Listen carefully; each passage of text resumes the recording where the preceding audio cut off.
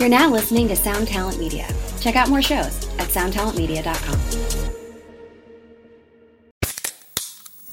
Hey, what's up, everyone? I'm Matt Migaki, the vocalist of Cryptopsy and the host of the Vox and Hops Metal Podcast, where I sit down with fellow metal musicians. We talk all about their lives and music while sharing killer craft beers. If you've ever wanted to sneak backstage and share a beer with one of your favorite musicians, well, Vox and Hops is the podcast for you. This week on the podcast, I had an amazing conversation with Morgan Lander and S.J. Jones about Kitty Pig. There is this episode and over 450 other ones to help you enjoy life, metal, and craft beer. So what are you waiting for? It's time to become a Vox and Hops head. Cheers!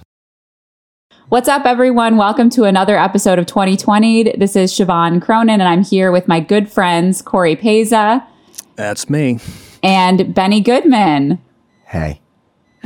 Who clearly is very energetic tonight. He's told us all about his super, super long day. We feel very sorry for him. But here we are yet again doing introductions for one of our next fun guests that we talked to, Ernie Boch. For people that don't live in New England, Ernie Boch is one of the most ridiculous high-level car dealers, and by ridiculous, you'll just have to listen for yourself. And I mean that in a very, very good way. But he's kind of a rock star. He's kind of like a cultured, crazy man of all sorts of stories that are just amazing. But what he does do is know how to motivate people, because he just says, come on down! Come on down to 2020! So try it, Siobhan. See if you can do it.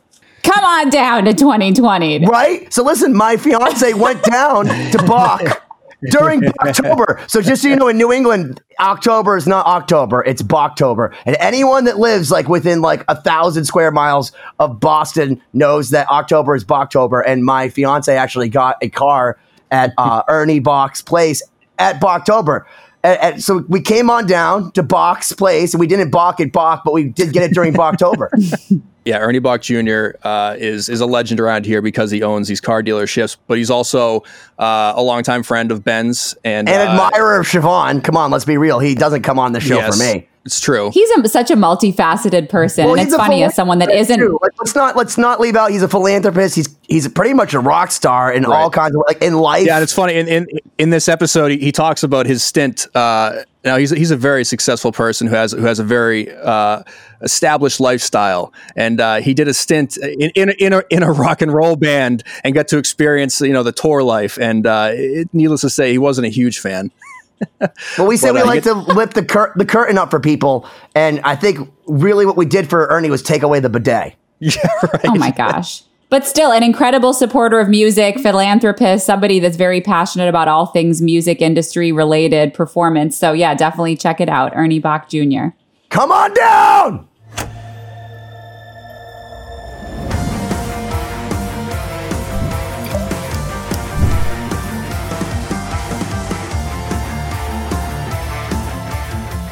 Ladies and gentlemen, my name is Benny Goodman, and welcome to another edition, installment of 2020, a brand new podcast about pretty much nothing other than what the fuck's going on, which is, I don't know. That said, holy shit, before I go into anything about who's on this show and be polite and all the niceties, I have to tell you what I just did. Every time Windows wants to do an install, it's only when I'm in front of 500 people at a club, or perhaps you have a guy that's worth 35 times your entire family's net worth, waiting for you. And you're just waiting. And here's the thing. I wouldn't mind if I anticipated what the fucking problem was going to be, because it says for 13 minutes, it's at 100%. Let me just show you why. I brought another computer down here because it's not really a good excuse. It's not a good excuse to make this man wait for me. So I hooked up the camera and the whole nine. As it was installing the drivers on this computer, this one said 100% restarting. It was a fucking lie. By the time I had put all the cables back in, it wasn't working again. And it was just sitting in a black void that only people that look at computer screens all day can understand. A void of nothing but just the mouse. Well, it sounds like you've had a stressful day, Ben. That said, my name is Benny Goodman. The beautiful, lovely blonde virtuoso, double master's degree, 2 billion streams on the interwebs. Certainly a better pianist than me, although she doesn't take credit for being a pianist. Siobhan Cronin. And then I got to tell you, this guy's amazing because you want to know what I'm hearing about the new Lost Symphony record, who, by the way, is our sponsor, Lost Symphony. Is it not that like, hey, man, that song's awesome, or that like, good job, Ben. It's, dude, did you listen to it with headphones on? Because the mix is so ridiculous. And I'm like, but what about me? And everyone's just, like, the one thing, nobody ever pays attention to the mixing guy. So that said, I want to introduce Corey Peza. The mixing guy. Woo. Yeah, he's more than just a mixing guy, but that was a nice introduction. There's so much more to him. And then, thank you, Ben. So listen, I thought Dan Beck was above our pay grade, but this dude has so much. I shouldn't even call him a dude. It's so impolite. This man, this legend in New England has taken the time to come and rant with us. And he called me this morning concerned, like, what are we going to talk about? I'm like, this is it. This is the best it's going to be. But it's Ernie Boch Jr. Woo! Woo! I'm excited for this. It's going to be fun. So you know, Ernie Boch is known in New. So if you're like in Thailand or Singapore or like North Dakota, you might not necessarily know. Absolutely not know me. Right. But here, let me tell you something about Ernie Boch. I went to a Whitesnake Foreigner concert. I walked out simultaneously with Mick Jones from Foreigner and Jason Bonham and Ernie. And more people crowded Ernie as Jason and Mick Jones just like walked off into the nothingness, just being like, Ernie. He is a fucking superstar in New England. All right, let's move on. Vaughn, I know you had so many important things to say. Huh. I'm not sure what importance I had to say. I mean, I'm waiting to hear your story about what's going on with you. Other than your computer crashing on you. Well, so what's going on with you, Ernie? So like, this has been a crazy year, obviously. The name of this podcast is 2020. It's insane. I mean, we were talking before you came on. To me, I'm accepting whatever is happening. It's, it is what it is. I'm one guy. I'm not going to, I can't do anything about it. But it just seems like it's not getting any better. It seems like we haven't bottomed out yet. So that's a little concerning. I have a lot of friends in the music industry, as you do, and they're as up in the air about what the hell is going to go on over the next 6-8 months. I have a little theater here in Boston that we're not even planning on opening, so that's a concern. There's just a lot of shit happening. So trying to deal with it. Yeah, that's interesting because you're on the venue side, because I really don't know what's going on. All of us were like, okay, well, we're not getting booked for gigs. But I feel like nobody really knows what the trajectory is going to be. Every month you think it's going to be something and then it's something else. So really do. The theaters, they have a loose coalition of all the theater guys in the country, and they talk, what's happening here, what's happening there. And it seems now and this isn't any inside information or anything like that. This is what I feel is the beginning of the third quarter of 21. I think that people will be going back to the theaters. That's what I feel just by kind of putting my ear to the pavement. Do you think it'll be in the same capacity that we're used to, or will it be something we're not used to seeing? Will it be a different like number of patrons allowed or different setup for the seating? Well, that is happening now. There are small theaters across the country that are doing, or 25% capacity and everything, but I think it'll be pretty much full blown. But it's probably going to have the same vibe, and I haven't been to it, but theaters are open now. Mm. So, like movie theaters. Yeah, like I never went to the movies even when they were open and there wasn't a problem. Not that I don't like movies. I love movies. I just don't like people sitting next to me. But I mean, I think the vibe will probably be the same. So if you're adventurous and want to go to the movies just to kind of see what's going on, that's probably what the theaters are going to be like when they first open. It's a whole new thing, man. And I gotta tell you, you feel so bad for the people that are hurting. And I'm one of them. I mean, listen, I'm a wedding DJ. I'm not doing one wedding right now, but in the same time, Ernie, you're good friends with Paul Geary. I get a call from Paul Gary, who manages Godsmack, also used to play with the band Extreme. And he calls me. He goes, Benny, this year, well, he said this at first, but then he told me in person. He said, Benny, this year started off great. We had all this stadium gigs booked, all this amazing stuff lined up, like NFL, like all these things in the channel, and then nothing. Everything canceled, everything done. And Paul thought, oh my God, it's all over. And then we realized, or I don't want to take any credit whatsoever, he realized streaming is the way. Yeah. They went to go sell one song, and then next thing you know, they're fucking killing it more than they ever have. And they didn't even have to play, which I know is Corey's ultimate goal. How can I make the most money to not interact with people? Right. That streaming is an answer, but it's not I don't think it's going to make up in the normal musicians of the world, not the high echelon guys. I don't think it's going to make it up. That they have to play live music. They have to do it. They have to.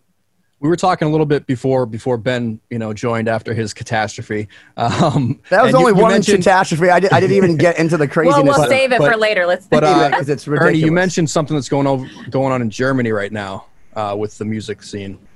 Right. Germany, the government just announced that they're going to fill a 4,000-seat venue 3 times with volunteers to see how it goes.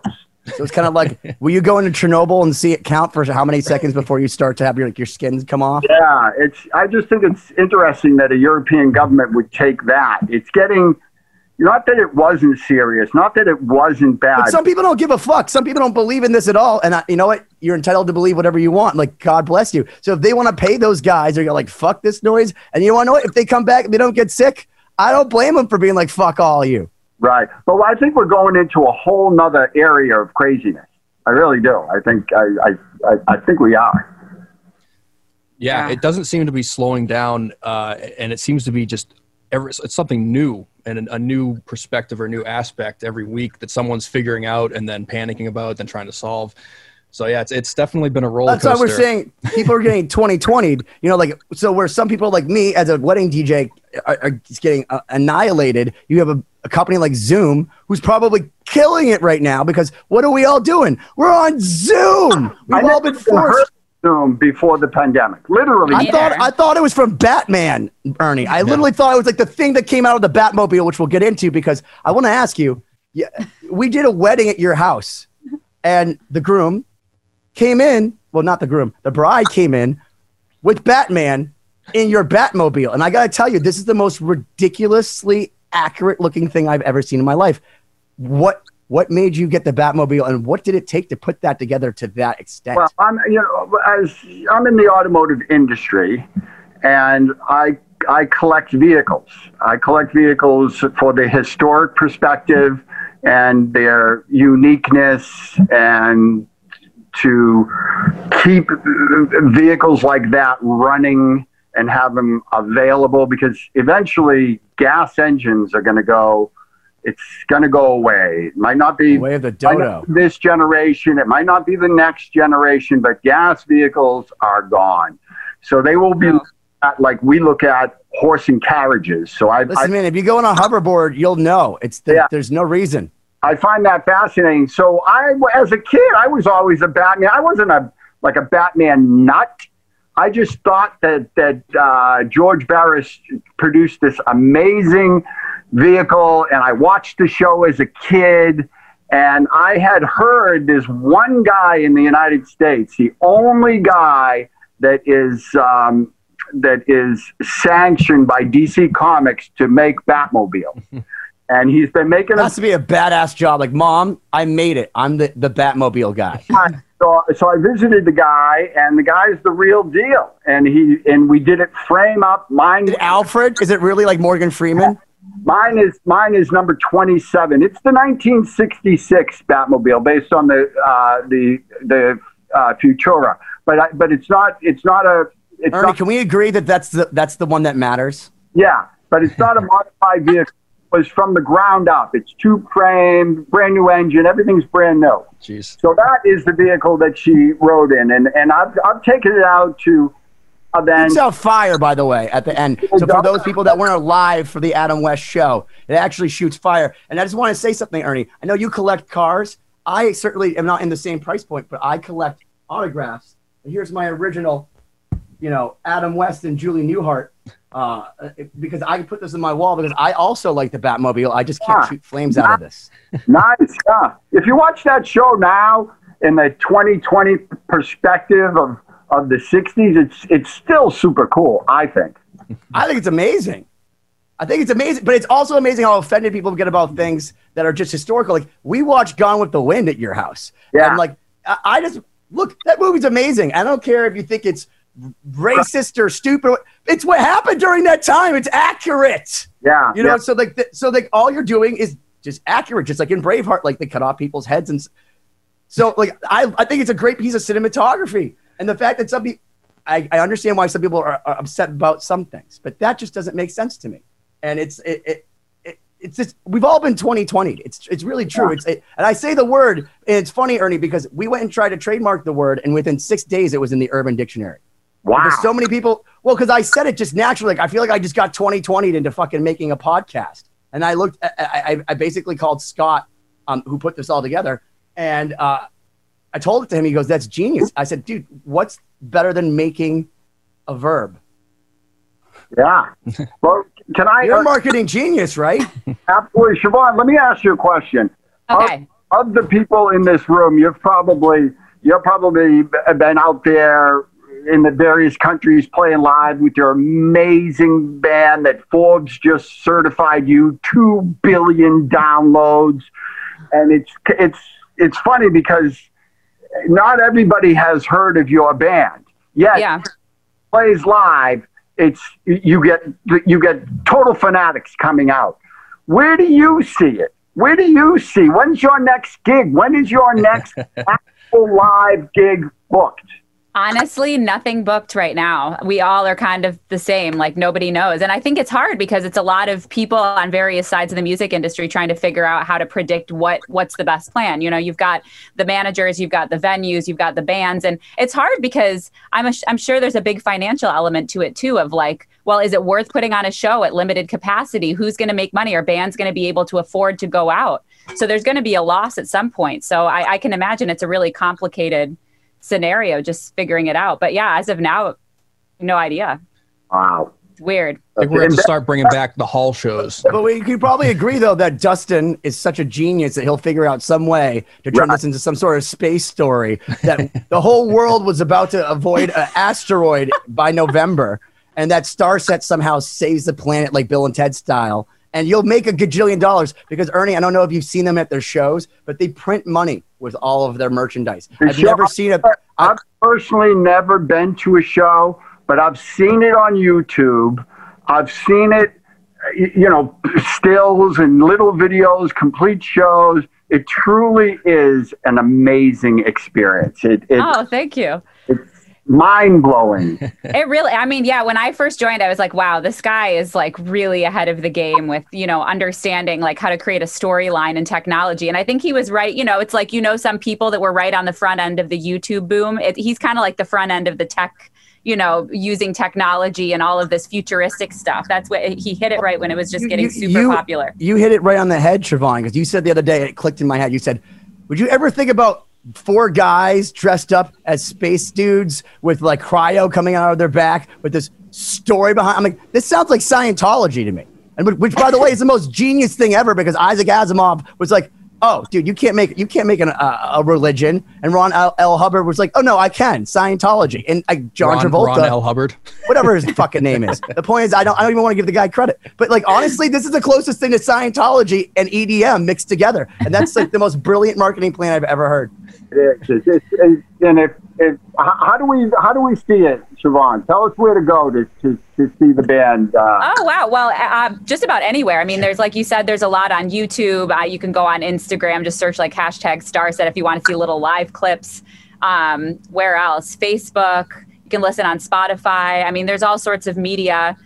There's the Starset Society. There's a website with all, there's a book with the storyline, and, there's just all these different side elements that make it like, a complete experience. It's not just music specifically. or some people would call it a cult. We admit to that a little bit. Yeah. Well, I call it Scientology. It's brilliant. It's literally brilliant. And you know, Ernie, this is a true story. I was at a show waiting for Siobhan. I had DJ'd a wedding just down the street from where they were playing at the Paradise or whatever it was. And I was holding up my camera, but then I was talking to my friend, and someone looked at me so upset. They're like, "How could you possibly talk during this witnessing that we're experiencing right now?" Yeah. Like, I know them, and they're like, very devout fans. All know them. Yeah, we all know them, Ernie. I think it's amazing. Oh, thanks. Yeah, it's been interesting going all over the world and seeing a lot of the similarities in the fan base, you know, because you think about having these cultural differences, but fundamentally a lot of it's the same. It speaks to people that, you know, fear the future of technology or feel cast aside in some way or alienated by, you know, social media and all the things that are going on. And I think that the music and the environment really speaks to those people, and it transcends language. And that's the coolest thing about it. And what I miss about traveling and performing is reaching those people, you know? Right. And you play all over the world, and correct me if I'm wrong, right at the beginning of the pandemic in the United States, when the lockdown started, you were on the road in Russia, right? Yeah, we were. And it's funny because we were kind of the last band. I mean, not the last, but one of the last bands to really be actively touring as it was ramping up. We got out of Europe right as it started to get bad, and it hadn't yet started in Russia. So it was weird to go there and see that the world looked like it was falling apart. You guys were patient zero in Russia, is what you're saying. Yeah, no, exactly. And so, you know, so the joke was, oh, we'll get back home and they're going to say, oh, Russia has coronavirus now, and it's going to be Starset's fault. They brought it from fucking Europe. So, you know, we keep in touch, and I was telling you, we're shutting it down. Nobody's doing this, that. Yeah. Hey, just sold out crowds. I know. It's wild. Yeah. So, I mean, we didn't quite make it all the way through. Halfway through, they started to cancel the larger shows like in Moscow, But didn't you get sick? Didn't you get sick? Like, weren't you the one that did bring coronavirus to Russia? A couple of us did get some sort of, we got some sort of flu, but I got tested and I didn't have the antibodies. So it wasn't coronavirus, whatever it was. But when I thought about it after, I'm like, oh my God, I've been shaking all these people's hands. And I mean, at the time, no one was really wearing masks and being cautious because it wasn't a thing yet, you know? It was still kind of only in China. So yeah, it was a weird trajectory. Ernie, aside from being an automotive guy, you also are a musician, and you've done the band and the touring and everything like that. So obviously, you don't do much of that anymore with playing with the band, but what was the highlight of doing that, and what was the reason that you kind of steered away from that? I mean, you know, with me, we were always in support. We never. I mean, we would travel around, and we, you know, with you know, the opening up for the bigger bands, and we on a day off, we would maybe do one of our shows in a tiny little club. You know what I mean? So we were second banana, and it's tough. It's tough out there. You know, I'm not. You know, I have a certain lifestyle that I lead. You know, it's just what I say. Yeah, I have a lifestyle I lead, but when I was playing with the band, it was, you know, I don't know if you know this, but they have a Holiday Inn, and then there's like levels of less than a Holiday Inn. Oh yeah, Garden Inn, and all these really like to get the phone turned on in the room, you had to go to the front desk and give them cash. I had never experienced that, you know. So it was a little tough. I think, you know, we did a run. We weren't that popular. We could support, you know, the bands that we played with. We always got a good reaction. But in order to keep that going, we would have had to tour the country 4, 5, 6, 7, 8, 10 more times. It just didn't fit where I was. You know? I remember one of my favorite. So we talk a lot about what it takes to be a musician on the show. You have a very interesting perspective, because what you said to me a long time ago is not even wrong. You said, Benny, it's better to make $1 million first and then go into rock and roll. It makes it a whole lot easier. Yeah. And I'm like, you know what? You're fucking right.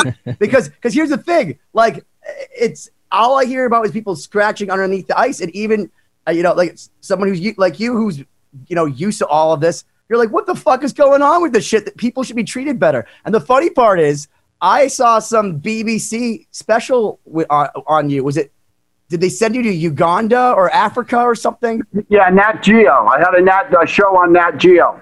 It's so cool. I saw it on Instagram. Where did they send you? They sent me to Uganda. And how did that compare to the Holiday Inn? Yeah, because that's what I'm trying to get at, man. Because you're talking about it like because we always talk about feudalism on this. It's like, so if those are plebeians, yeah, but he's talking in the context of American society. We have like more luxuries than other countries do. Yeah. You can't really compare the two. Absolutely, this is in my opinion the greatest country in the world. But if you want to check out my trip to Uganda, I have it on Instagram. You can go to Ernie Boch Jr. on Instagram. And scroll down a little, you'll see it. I think it's 26 episodes. They're only 2 or 3 minutes each, which tells the whole story. It was fun, but had they told me where I was going, how I was going to live, and what they wanted me to do, I would have never gone. So how did they pitch it to you? I would have never gone because. Well, they pitched it to me. Nat Geo was experimenting with original programming, and they pitched it to me about travel and going somewhere and making a difference and this and that. And they held just enough information from me to get me to go. Now, I'm glad I went. And if you watch the show, we did incredible things in that country, unbelievable things in that country. And as a matter of fact, I'm still doing stuff with Uganda to this day. This day, I'm still supporting the bill. That's the whole point. That's what makes that show so good, is because they didn't tell you. Because my favorite scene in the entire thing, and people can go watch it, but I'm not spoiler. Okay, Ernie arrives at Uganda. He's in a car. And somebody comes to him and they're like, "We have a gift for you," and they hand him a live chicken. The look on his face. First off, I want to say that my look would be exactly the same as yours. Because like you go like kind of like that. What the fuck is this? Like, is this supposed to am I supposed to eat this, or like you go to hand it back, and like I felt like you're in Indiana Jones. Like, you can't give it back. That's more food than they have in a week. Yeah, I had never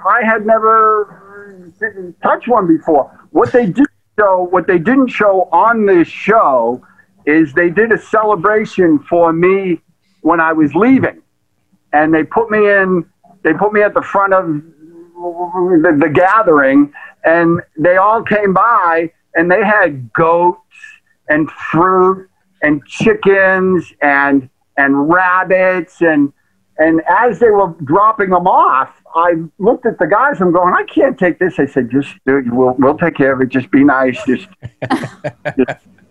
And then when the funny thing is, there were a lot of things they didn't show on the show, but when they said goodbye to me, the village elder, the mayor of the place, got up and said, "I want all women that are now carrying a male child to name them Ernie."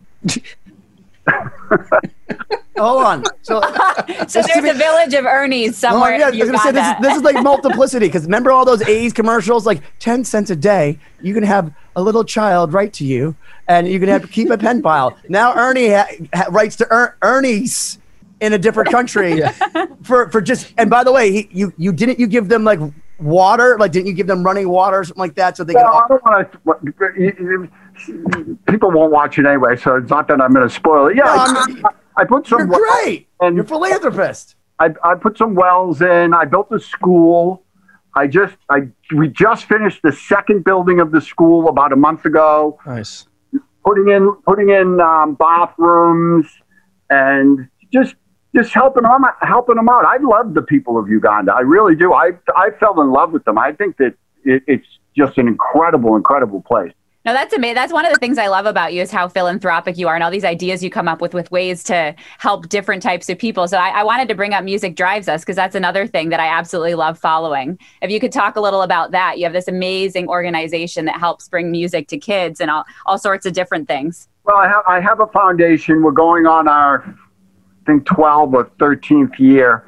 It's called Music Drives Us. You can check it out at musicdrivesus.org. Corey and I were talking about this before we started, that right now raising money really for anything is difficult. You know, if you have for the arts and stuff like that, it's really difficult. So we're kind of just laying low for a bit, but we have one more funding, one more program that we're supporting, that we have everything. We're just ready to pull the trigger. We have 750 ukuleles for the Boston school system. That's so awesome. All ready to go. It's just a matter of how physically we're going to transfer it. Because can I make a request of you? Because one of my favorite things in the entire world is to watch Ernie Boch Jr. go to a school with a bunch of children with like 700 recorders. And you just, because you go yourself, you go yourself and you hand them out to people, and it's absolutely amazing. But what I want with it is I want you to put like something like Whitney Houston, I want to dance with somebody who loves me with it, because that's how I feel every time I see it. But I feel like you'd get so many more people into it if you just put like a crazy hype song along with you handing out ukuleles and throwing, a recorder so all the parents hate you, as musicians' parents should. Well, the reason we're doing ukuleles is, Siobhan, maybe you can help me out with this. When you were a kid, I think it's second or third grade, you have to take a musical instrument, the recorder. Mm-hmm. Take the recorder? Yeah, so we had to take recorder, and then on top of that, I mean, I went to a school that was kind of arts focused, so you had to choose another instrument, but everyone, no matter what, had to take recorder. Okay, yeah. And so what's happening now in the modern age is they're replacing the recorder with ukuleles, because I think it's a great idea. The recorder is good, but the kids, when they play it, they want to play it in at Christmas, or a holiday or whatever. They, all the relatives are around, and you whip out the recorder, people run. Yeah. Recorders, like if you're practicing bagpipes, okay? Yeah. You know what the great thing about a ukulele is? You can do the Pete Townsend, you only have to hold one note to make it right. And kids just go like this. This is the best thing ever versus a great instrument for today. So that's our next project with Music Drives Us is to get the 750 ukuleles into the Boston school system, along with 500 books written by Coy Bowles, the guitar player for Zach Brown. He donated some inspirational kids books that he's been writing, which are really excellent.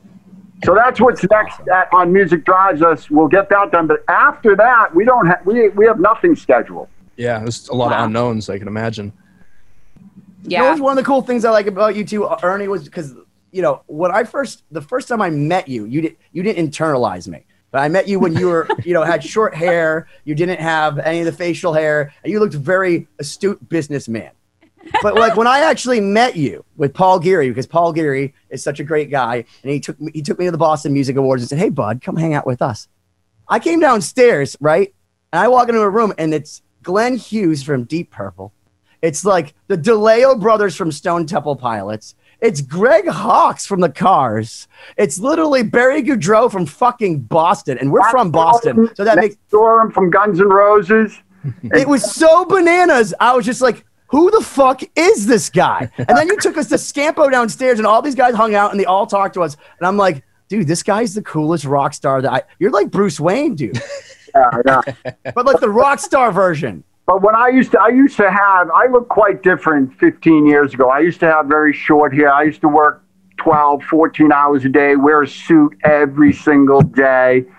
And I don't know what happened, but I don't know if I could do it. Yeah, I can't do corporate life. Tough. It was really tough. What I want to talk about is it you always talk about, so I know your son Alex is first off an incredible drummer. Yeah. And I got to tell you, really it was funny because he is. I love that you say he's getting good because he's excellent. But like that's the right attitude. Tell him he's only kind of good. But when I first saw him, he played with Steel Panther for a moment, and everyone in the world said, "You did a great job." And I was like, "Dude, that was terrible." And he was like, "What?" I said, "But here's what I'll do for you. I'll get you a drum lesson for Christmas." And that kid, the next time he played with Steel Panther, he fucking tore it up. And I gotta tell you, one of the coolest moments I ever saw with him playing was he had never heard any Deep Purple. And we show up to Glenn Hughes, and Glenn goes, "Hey man, do you want to play on stage with us?" we'll play some Smoke on the Water. Alex goes, what song? I'm like, you haven't heard Smoke on the Water, which makes you kind of not the greatest parent ever, Ernie, but I won't hold it against you. But you'd never heard Smoke on the Water. But he played it perfectly. It's like he was I think he might have stretched the truth that he didn't because he. But I'll tell you, I have a son and he's 16, 17, and what's really fun with me is that we'll be in the car listening to classic rock, and a major song that was huge in the genre he had never heard before. So he's sitting next to me and he's hearing it for the first time, and it's cool. So cool. Yeah.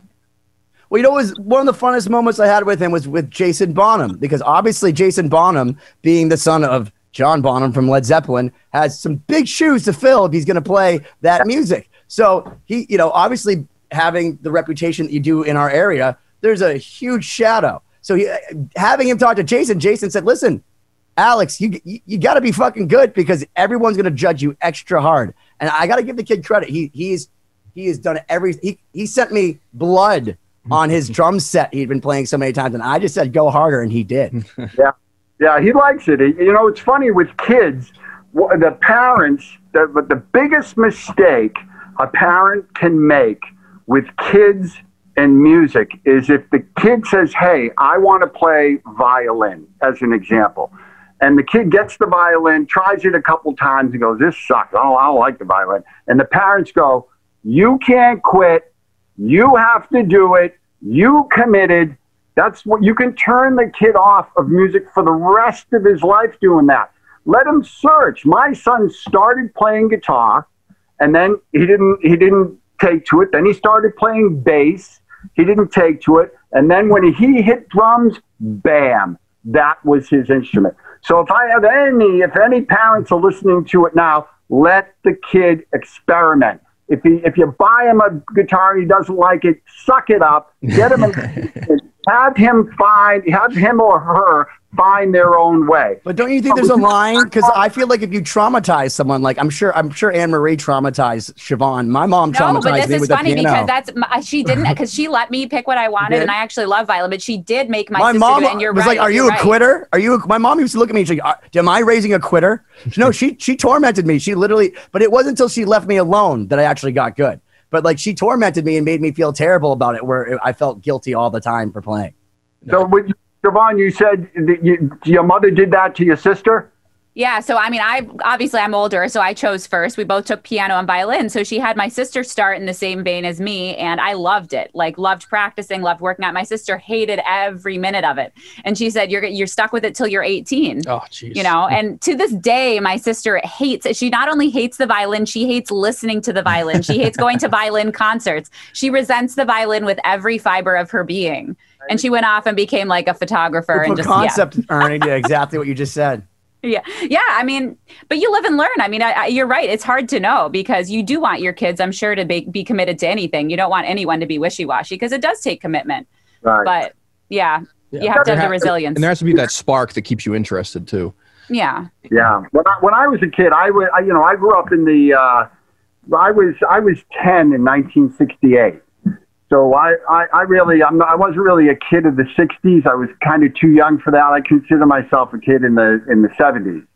And back then, everybody played an instrument. I mean, in my neighborhood, there were garage bands. Everybody had record players. I mean, music was just ingrained in our culture. Yeah, that's not. I wonder. It's not like that. Corey. I was going to say. So I taught lessons for several years, and I kind of stopped. And it's because I was teaching kids that kind of like what you were saying, Ernie. Their parents were sending them to lessons, and they did not care at all. They're playing guitar, and I would say, all right. I'm like, well, I'll tell you what. We've done some scales. We're learning a little bit of theory. Why don't you tell me your favorite song, and we'll just see if we can break it down. And they go, I don't listen to music. Yeah. Like, what the hell am I doing here? Like, how do I teach you to like appreciate something if you don't actually listen to music? It happened more than once too. When I was a kid, nobody didn't listen to music. Yeah. Everybody listened to music. So many more distractions now. You can go on your hoverboard. You can go on your 3D like video game. There's so much other stuff. So like music has been devalued, and even the power of music to a lot of people has been devalued.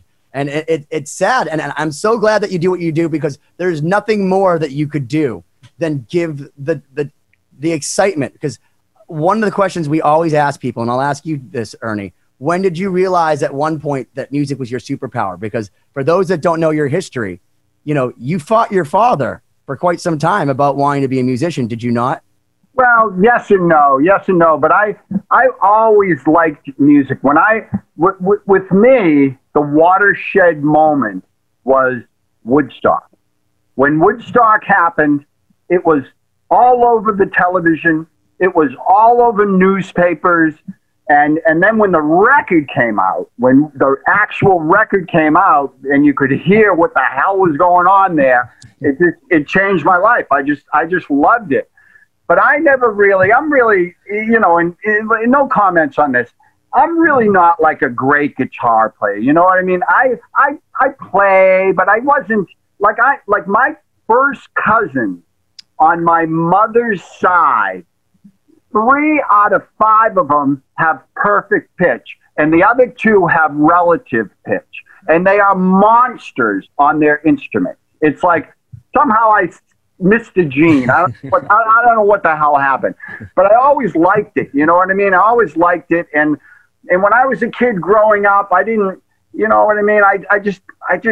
It never came naturally to me. It just didn't, and I accept it. You know, it is what it is. No, it's hard. And I mean, to speak about like the current generation. Yeah. I mean, I feel like you had to be so much more inventive, like when you were growing up, because now you can get instant gratification from just turning on YouTube. Even the story about waiting to get the recording from Woodstock. Now kids can just hashtag this, go on YouTube, watch it while it's happening. There's absolutely no time to build up that excitement or that waiting or wanting to listen to something. Because we just did a song with Nuno, and you obviously know Nuno, and one of his whole things is, he hates perfection.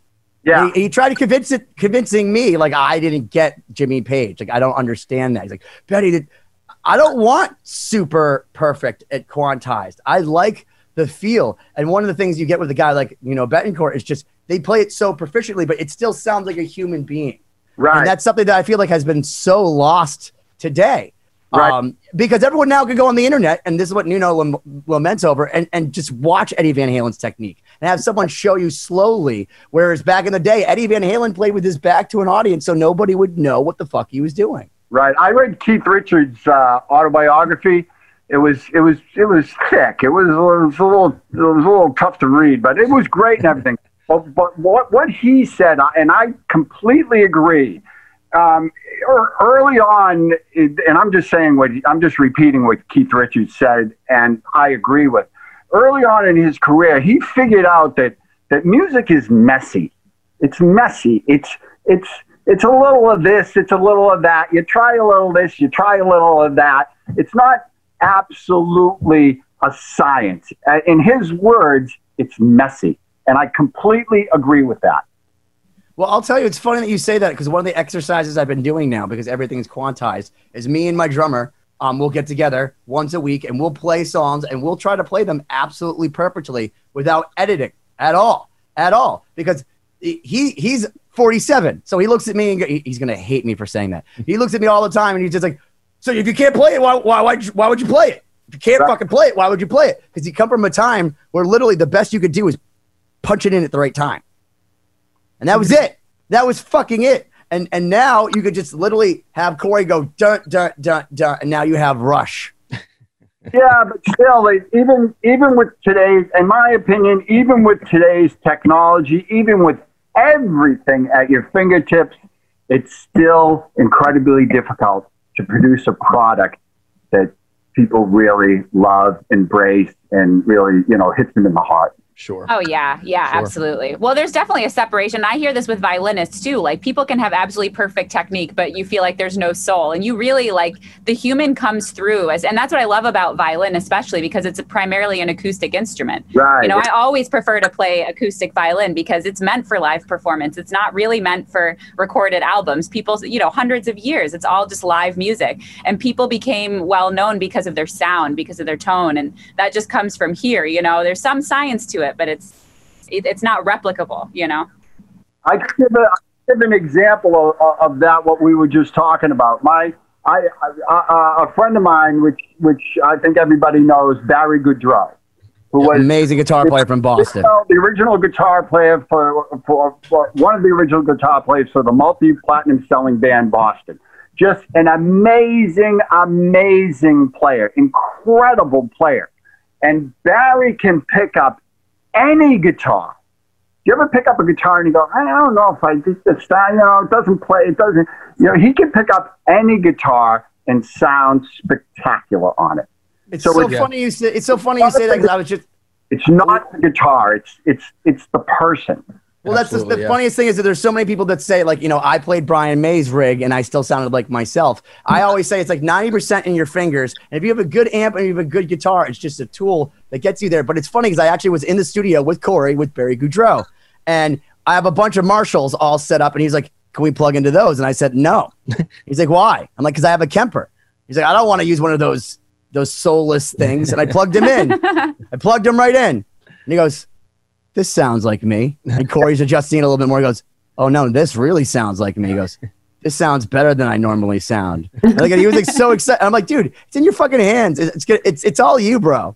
It's just a joy to see him play, especially like right in front of you. It's really amazing. Yeah, we had the chance to do a couple songs with him live, and I thought it was really cool because we were just playing in a very simple setup. I don't think we even had monitors or anything, and so we were kind of doing a sound check. And I remember asking him like, "All right, is there anything I can tweak? Like, do you want me to turn the amp? Like, can you hear yourself okay?" And he goes, "I can't hear myself at all." I'm like, "Oh, do you want me to do anything?" He's like, "No." It's like, "Fuck that, it's rock and roll." Yeah. And I was like, "Oh shit, you're so cool." God damn it, Barry. That was so much fun. Well, here's actually the funny part is that we just did a song with Nuno and Marty Friedman, who, by the way, acted as if they didn't know who the other one was. And they're two of my favorite guitar players. But Marty always says, don't have anyone play over me. If there's going to be harmonies, I'm going to do them myself. So I told this to Nuno. Like Marty. And Nuno, he doesn't color in the lines. And here's the other thing is that Nuno doesn't normally... He doesn't normally take a ton of time on stuff. He'll listen to it and put it out. But I kind of gave him a hard time, and we kind of, had a little tiff. And he basically calls me up. Well, I called him up because he doesn't call me. And he's like, am I fired? And he sent me the most ridiculous thing, but he played all over Marty. And I basically said, why would you do that? Even though it's amazing sounding. And he basically said something to the extent, and I'm paraphrasing Nuno, if you're going to write a song that sounds like Boston, don't ask the Boston guy not to finish the Boston part. And he basically wrote the most perfect Tom Scholz, Barry Goudreau harmonies you've ever fucking heard. I can't wait for everyone to hear. Stay tuned for potentially another chapter of Lost Symphony at some point. Yeah, we don't go chapter 11, it'll be chapter 3. Yeah. Oh my gosh. So, Ernie, what are you doing to keep yourself busy right now? I think I'm like everybody else. I've been staying home. I'm lucky, I live alone. I have the kids come over. It's like they can come over anytime they want. And I've been hanging out. I can't, I've been to 2 restaurants since March. Wow. I didn't enjoy, even though they were great restaurants, I didn't enjoy the experience. It's, and I'm a healthy guy. I'm 62 years old. I'm in decent shape. If I ever get the virus, hopefully I won't die from it. So it's not like that I'm paranoid to go out. Yeah. It's the environment is just not conducive to me to go out. Oh, but it isn't really, it shouldn't be for anybody that shouldn't want to. But that said, I can tell you why you don't want to go out, because you were kind enough to have me back at your house last time. And let me tell you, am I allowed to talk about this? Am I allowed to talk what you've built? Well, before you talk about it, I've been in the same house for 23 years. And the second I moved into the house, I started renovating. And 23 years later, like last month, I just finished. Wow. So my place is done, and I enjoy it, Well, so can we talk about why it's so cool? Well, yeah, if you want, you know. No, I know. I do want, because it's bananas. Because here's the thing. So one of the things I love about you is I always think to myself, you could actually be Bruce Wayne. Like, it could be based on you. And like, if I was in your position, would I do anything different? And honestly, I wouldn't. I think what you're doing, giving clarinets and recorders and ukuleles to the children, and then doing your great work. Like, so let me just tell you what it's like to go over to Ernie's house. So one, he has a mausoleum. Okay. And it's like built with like amazing stone. There's like a 19-foot chandelier that comes down. All this. But who wants to be buried with strangers? Let's How do you want to sit on a plane next to strangers? You know, if you're going to be in your final resting home, I think it should be in home. And most states will allow you to be buried at your house. But the point is it's a mausoleum that looks kind of like the Dome of the Rock from not too far away. It's amazing because you can go in there. You have an audio visual system. Because I think to myself, what would I play if I was gonna, like, forever? And you're like, I have an answer to that, and you play me some Neil Young. It was crazy. I'm like, you thought it all out, and I'm like, this is exactly what I would do. But then all of a sudden, I see all this other construction going on as I pass by your house, and you built what you've now referred to as a car salon, and inside. So like you hear about Ralph Lauren's collection where people go, well, it's not about how many he has. It's about the fact that he has the best Ferrari. But you have like the best of the best, but in quantity, all immaculate. I've never seen more beautiful cars in a row. And you know everything. You know everything about every car. You deserve it. Well, it's like we said before, I think it's historic preservation. I think that you're a defender of the faith. Yeah, these vehicles are out there, and somebody has to keep them. I mean, they're just such amazing machines that, and they're in 100 years, you'll look at them like it's a Model T or something like that because of the technology is going. So I think the gas-powered car is basically on its last leg. So I think to preserve them for later generations to understand, how this was is very important. Yeah, I mean, they're works of art, at that point. Absolutely, yeah. Well, and it's also a testament to your perfect taste, because the thing that I really, really love about you is it's not look, there's a lot of guys that go and say, just get me the best stuff. You know every single detail. You're like, this was built in Israel. This is like done backwards. Did you see the door open this way? Well, these are the only ones with these hinges made only in 1963. You know every single. Yeah, but I could say the same thing with guitars. Your knowledge of guitars is insane. I mean, it's unbelievable. You can look at an old Gibson and don't even have to look at the number. You want to know why? It's because every time I come to your house, there's a beautiful one leaned against a couch, and my soul hurts. I'm like, why would you put that 1902 Martin just lean it against the couch? What's wrong with you? Yeah, but I believe guitars not bounced around, but I believe that they have to live with you. You know what I mean? You can't. You can't put them on a pedestal. I think that that's. I think they're the best that way. I agree. They're kind of like horses. You gotta break them in before they earn your respect. Absolutely.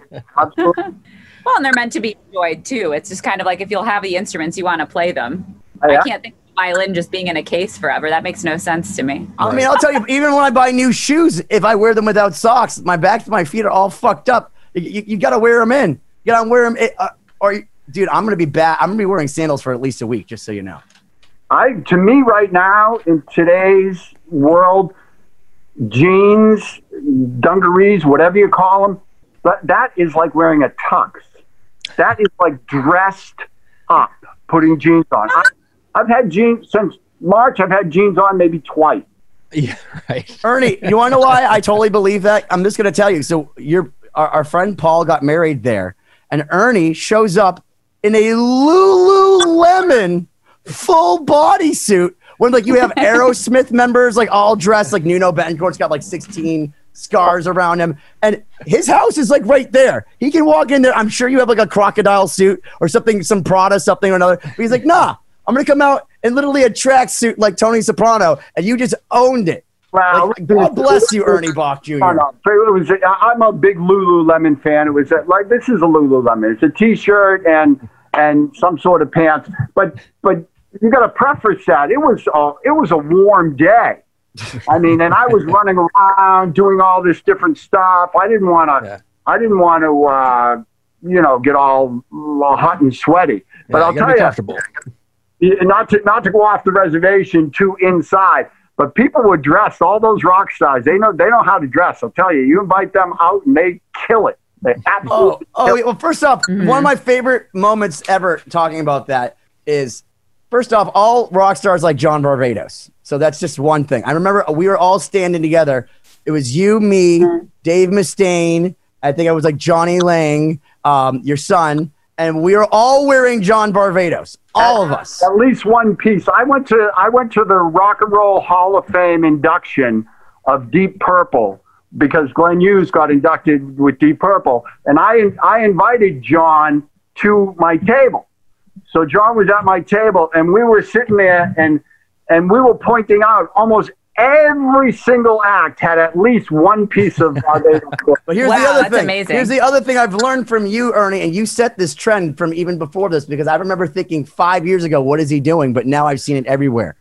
The way you peacock in the rock and roll world is the longer your scarf is. Because I remember you were wearing a scarf, and then Dave Mustaine was wearing a slightly longer scarf, and then all of a sudden Kenny Aronoff shows up, who's like 5 feet tall even, with like a full-blown red scarf that was like literally like behind him, like a wedding dress.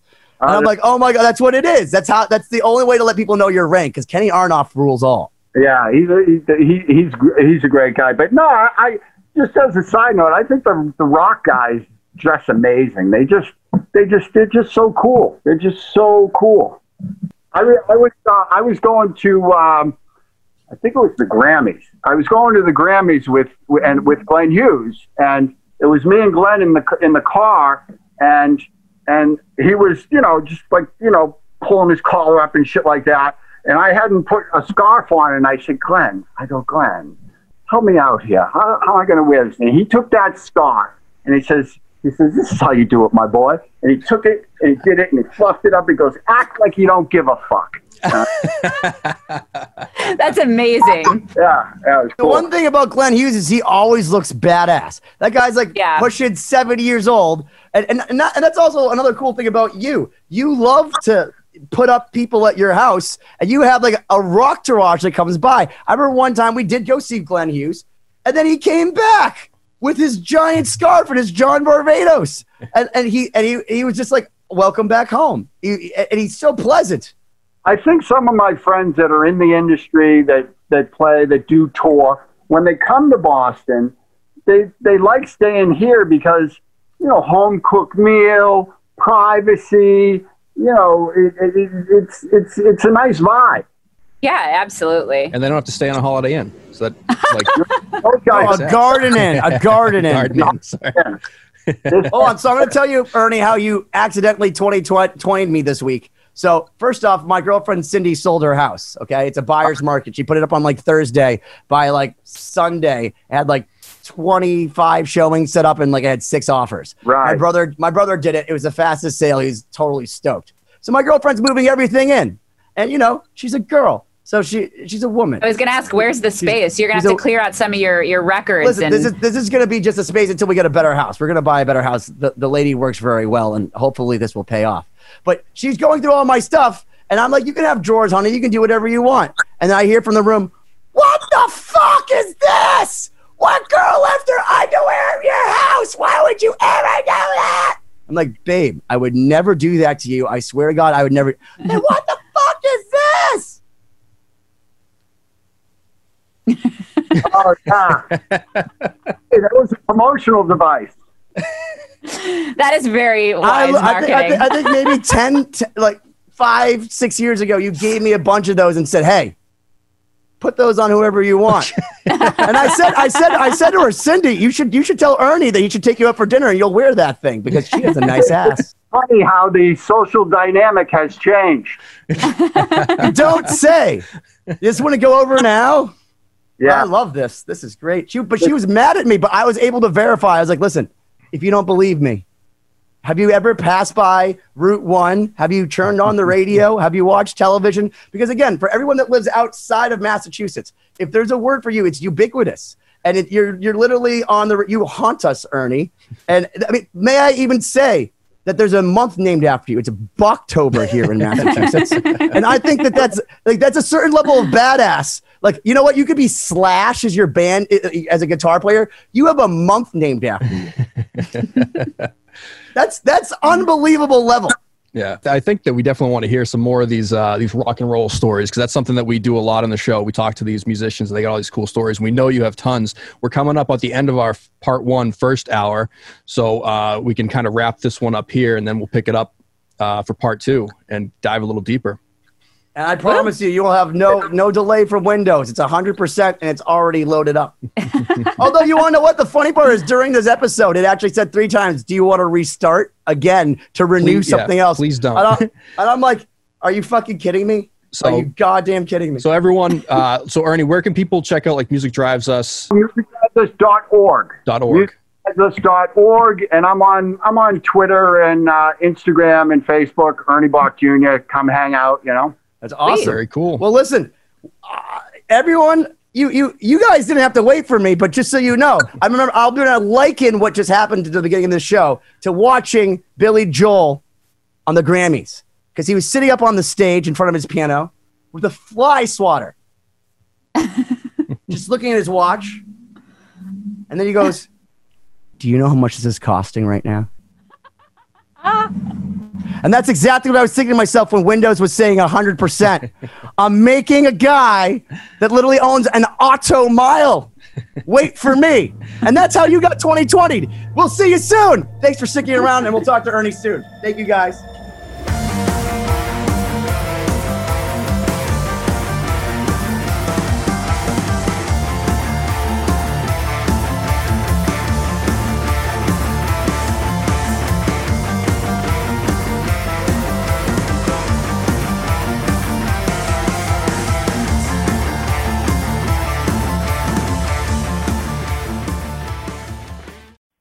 Hey, this is Steve Choi, host of the Musicians Guild podcast, part of the Sound Talent Media podcast network. Within the 4 walls of the Musicians Guild, we'll be discussing the habits, idiosyncrasies, experiences, and general psychology of my friends and peers, all involved with music in various capacities. Listen and subscribe at soundtalentmedia.com.